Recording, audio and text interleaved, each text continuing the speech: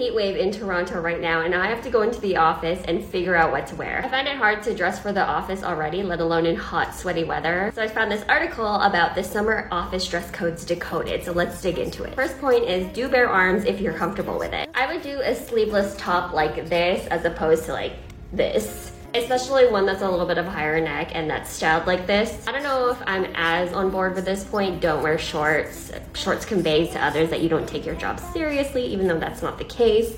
Yeah, not booty shorts or athletic shorts or denim shorts. But I feel like something like this that's styled with a belt that's a little bit baggier, I feel like that's appropriate depending on where you work. And then they say, do navigate sandals with caution, but if you're a man, definitely don't expose your feet. This is why I love work from home days. I don't have to think about this. It's just another thing that adds to the mental load of going into the office that makes it so difficult.